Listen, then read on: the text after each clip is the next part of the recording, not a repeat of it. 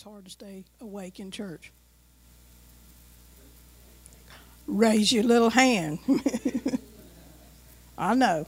It's sleepy. It's overcast outside. I'd rather be asleep somewhere, or I'd rather be sleeping while I'm watching a John Wayne movie. Am I the only person that does that? I sit there with a remote in my hand watching the John Wayne movie, snoring, and the kids come to try to get the remote. I say, I'm watching that. You know? Yeah, I've been there.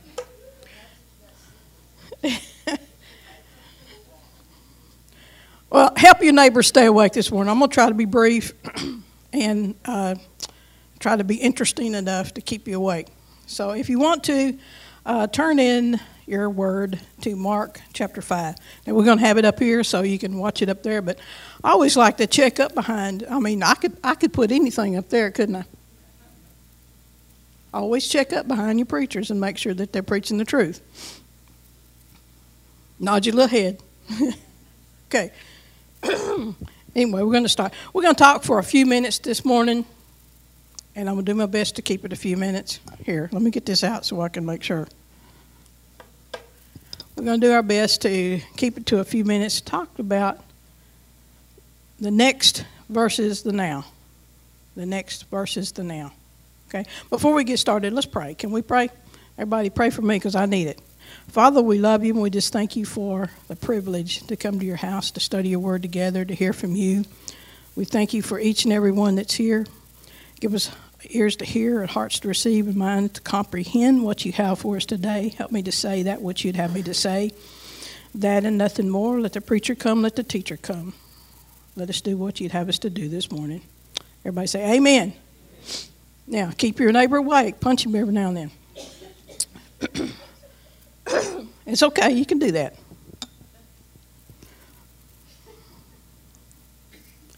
Okay, we're going to start with Mark, verse 21. It says, when Jesus had crossed over again in the boat to the other side, a large crowd gathered around him. And so he stayed by the seashore. One of the synagogue officials named Jairus came up, and on seeing him fell at his feet and implored him earnestly, saying, my little daughter is at the point of death. Please come and lay your hands on her so that she will get well and live. And he went off with him, and a large crowd was following him and pressing in on him. Now let's set the scene. Let's stop right there. We're going to set the scene. Jesus had been on the other side of the Sea of Galilee. If you read the previous verses, the previous chapter, you'll see that when he was over there, they had gone across, they had traveled across, and that's when he was asleep in the boat, and the storm came up, and they were afraid. All the disciples were afraid. They had Jesus sleeping in the boat. Jesus wasn't afraid. He was down there sleeping. Can you sleep through the storm? That's another sermon. If you've got Jesus in the boat, you can sleep through the storm. Okay? But he was asleep, and they were afraid, and so they woke him up, and he said, what are you afraid for? You know, he said, and he stood up and said, peace, be still. Basically, if he was going to say that in today's vernacular, he would stand up in the boat and say, shut up already. Right? And so, and the storm, and the disciples marveled that he had control of the weather because he told the storm to shut up, and it did. And so they got across, and when they across the sea, he was over there, and that's when the man with the demons came, the demoniac came, and he cast the demons out. They went into the pigs, and they run into the sea, and the guys keeping the pigs were upset. What were those good little Jewish boys doing keeping pigs anyway? That's another sermon. Okay, we'll preach that sometime. Anyway, but then so they got in the boat, and they were coming back where they started from. And so when they got to the seashore, they didn't gather seashells. They got to the seashore. He got out, and there was a big crowd. Wherever Jesus went, there was a crowd. That's another sermon. Wherever Jesus goes, there ought to be a crowd. Come on. But the large crowd gathered. And so while they were there, he stayed by the shore because basically he couldn't get anywhere else. And if he was at the seashore, they couldn't get around behind him unless they wanted to swim or get in a boat. So he was there at the shore. When he was there at the seashore, Jairus came up to and had a request of him. Now, I want you to understand, Jairus was a leader in the synagogue. Now, Jesus was not very popular with the religious synagogue people because he was a rebel. He had started a revolution, He was teaching things that the people in the synagogue didn't approve of, like women had equal rights.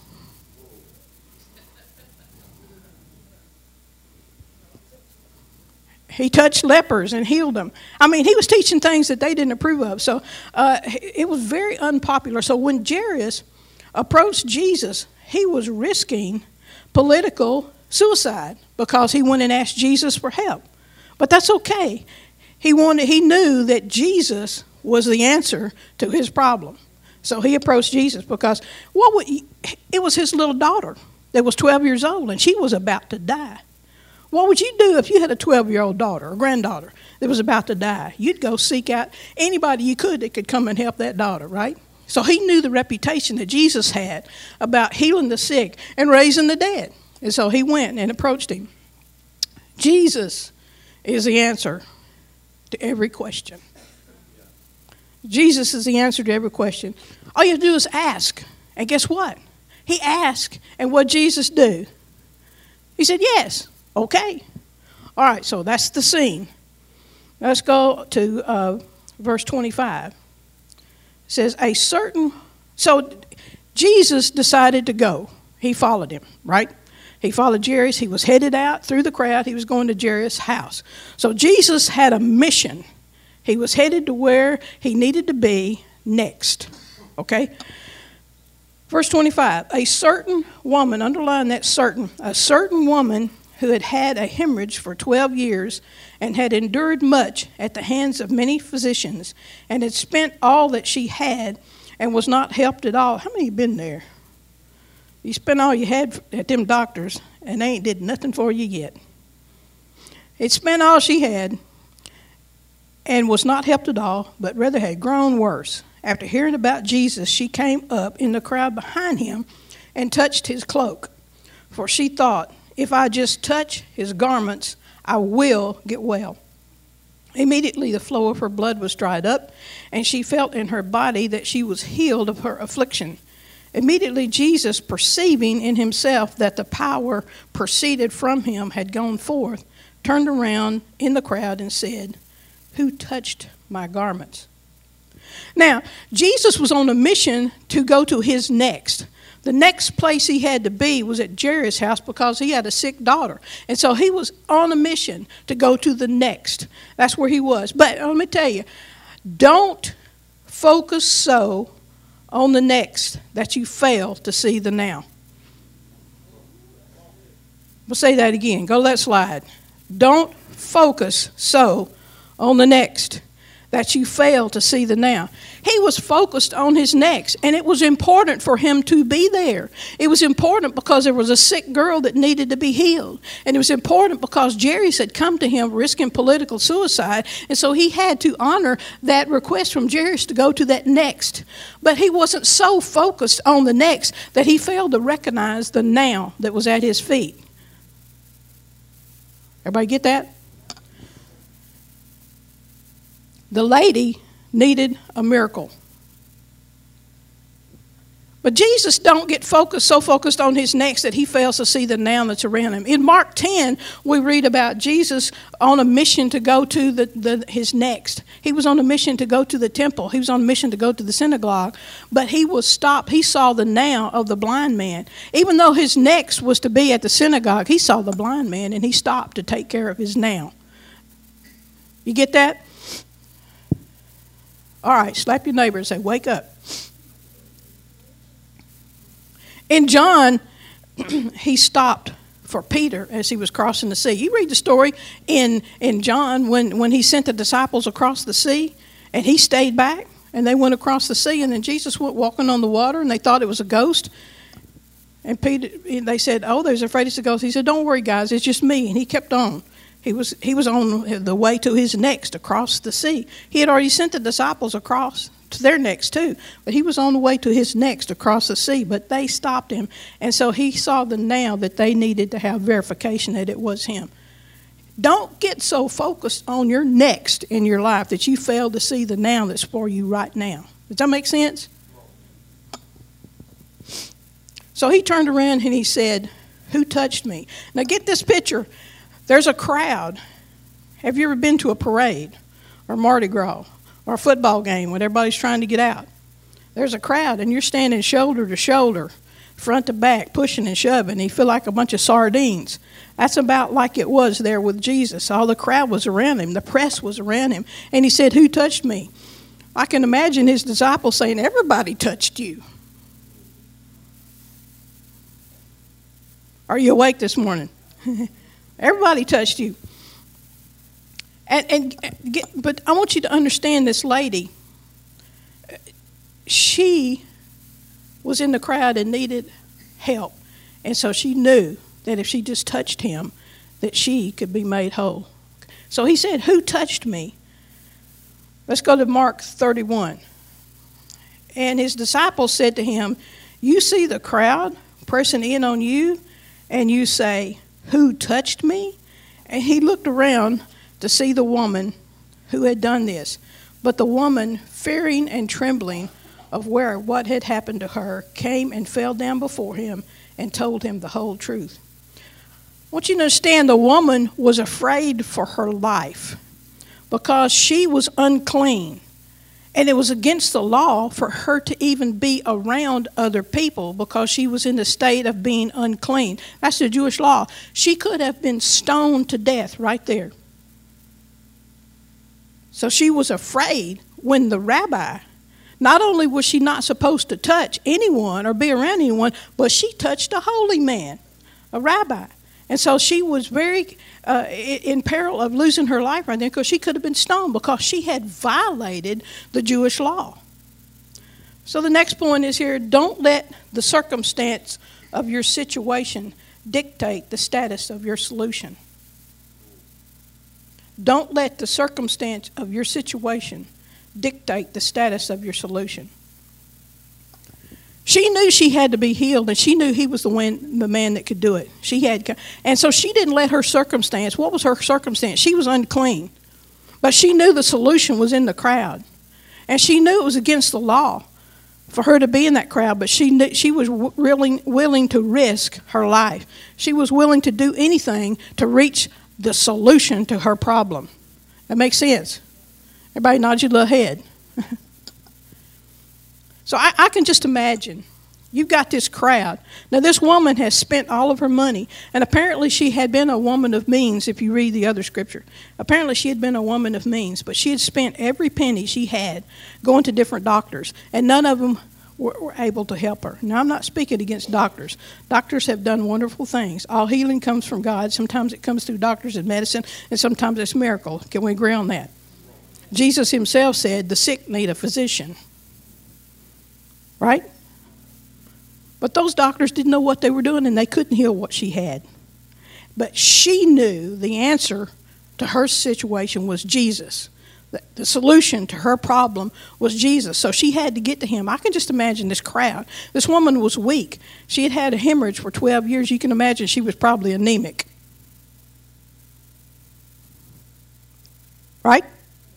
And so she was probably weak. So I can just see her on her hands and knees crawling through the crowd because the Bible says she touched the hem of his garment, the bottom of his robe. And so to touch the bottom of your robe, you can't be standing up here like this. You got to be crawling. I can imagine she was crawling through so she could get through the crowd unnoticed. She was probably kicked, stepped on, pushed around, and shoved, probably dirty, but she knew she had to reach Jesus. She was that desperate. She did what she had to do to reach Jesus. How many have been that desperate to reach the solution, to reach Jesus?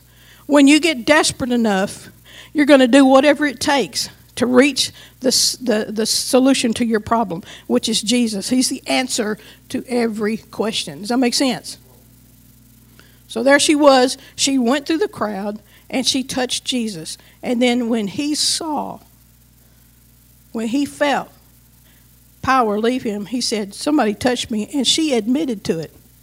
She said, "It was me," knowing full well that she could have been stoned right there. She admitted to the master that she would, and she didn't let her economic situation, she didn't let her legal situation, she didn't let her fear of peer pressure or fear of retribution or fear of failure or fear of rejection or fear of anything. She didn't let fear keep her from reaching her solution. We shouldn't let fear of anything keep us from reaching out to our solution, which is Jesus Christ. Everybody say amen? We need to get to the Master. So she admitted to him, and in verse 34, and I'm winding down. I told you I'd be short. In verse 34, he said to her, "Daughter, your faith has made you well. Go in peace and be healed of your affliction." I want you to get this. In the verses preceding this, she was called a certain woman. They called her a certain woman. She was pointing to this woman. This woman, the world referred to as a certain woman, or this woman. But Jesus called her daughter. You get the significance? The world called her certain woman, but Jesus called her daughter. So here's the third point. Don't accept the world's labels when Jesus calls you daughter. The world may call you a lot of things. They're going to label you for what they see or what they think of you. They may call you sick. They may call you oppressed. They may call you an addict. They may call you depressed. They may call you inferior. The world may call you unworthy. The world may call you hopeless. The world may call you worthless. The world may call you undesirable. The world gives you a lot of labels. But I'm here to tell you, you don't have to accept the labels that the world gives you when Jesus calls you daughter. Jesus calls you son. Jesus calls you child of God. Jesus calls you part of the family. Don't accept the world's labels because that's not who you are. You're a child of the Almighty God, the King Most High. You're the first and not the last, the head and not the tail. You're blessed beyond the curse because His promises endure. Right? Don't accept the labels the world calls you when Jesus calls you child of God. 3 points. Write them down. Don't focus on the next that you fail to see the now. Don't get so preoccupied on what's coming up next that you fail to see what's going on right around you right now. A lot of times we miss things because we're so focused on what's coming next. Our mission, what's next. We need to be aware of what's going on now. Point number 2, don't let the circumstance of your situation dictate the status of your solution. Doesn't matter where you're at. Doesn't matter what's going on. Don't matter how you got into that mess, even if you got there yourself. We blame the devil on a lot of things that we do to ourselves.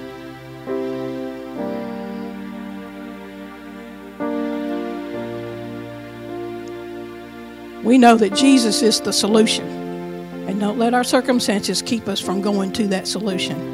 The third point, don't accept the world's labels when Jesus calls you daughter, child of God, part of the family of God. Amen. Very short, very simple, very to the point. I want you to take those things this week. I want to ask our staff to come up here. We're going to do something a little different maybe. Brother Pastor, Brother Jared, prayer leaders, come on.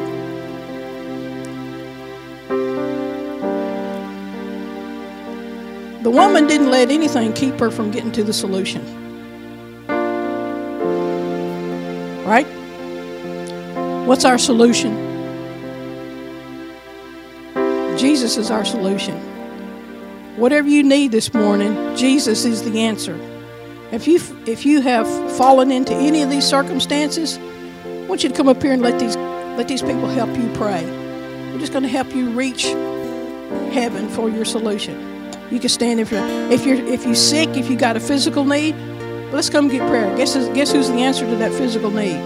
If you got a financial need, guess who can solve that financial need? If you've got a spiritual need, guess who can solve that spiritual need? Anything you need this morning, Jesus is the answer.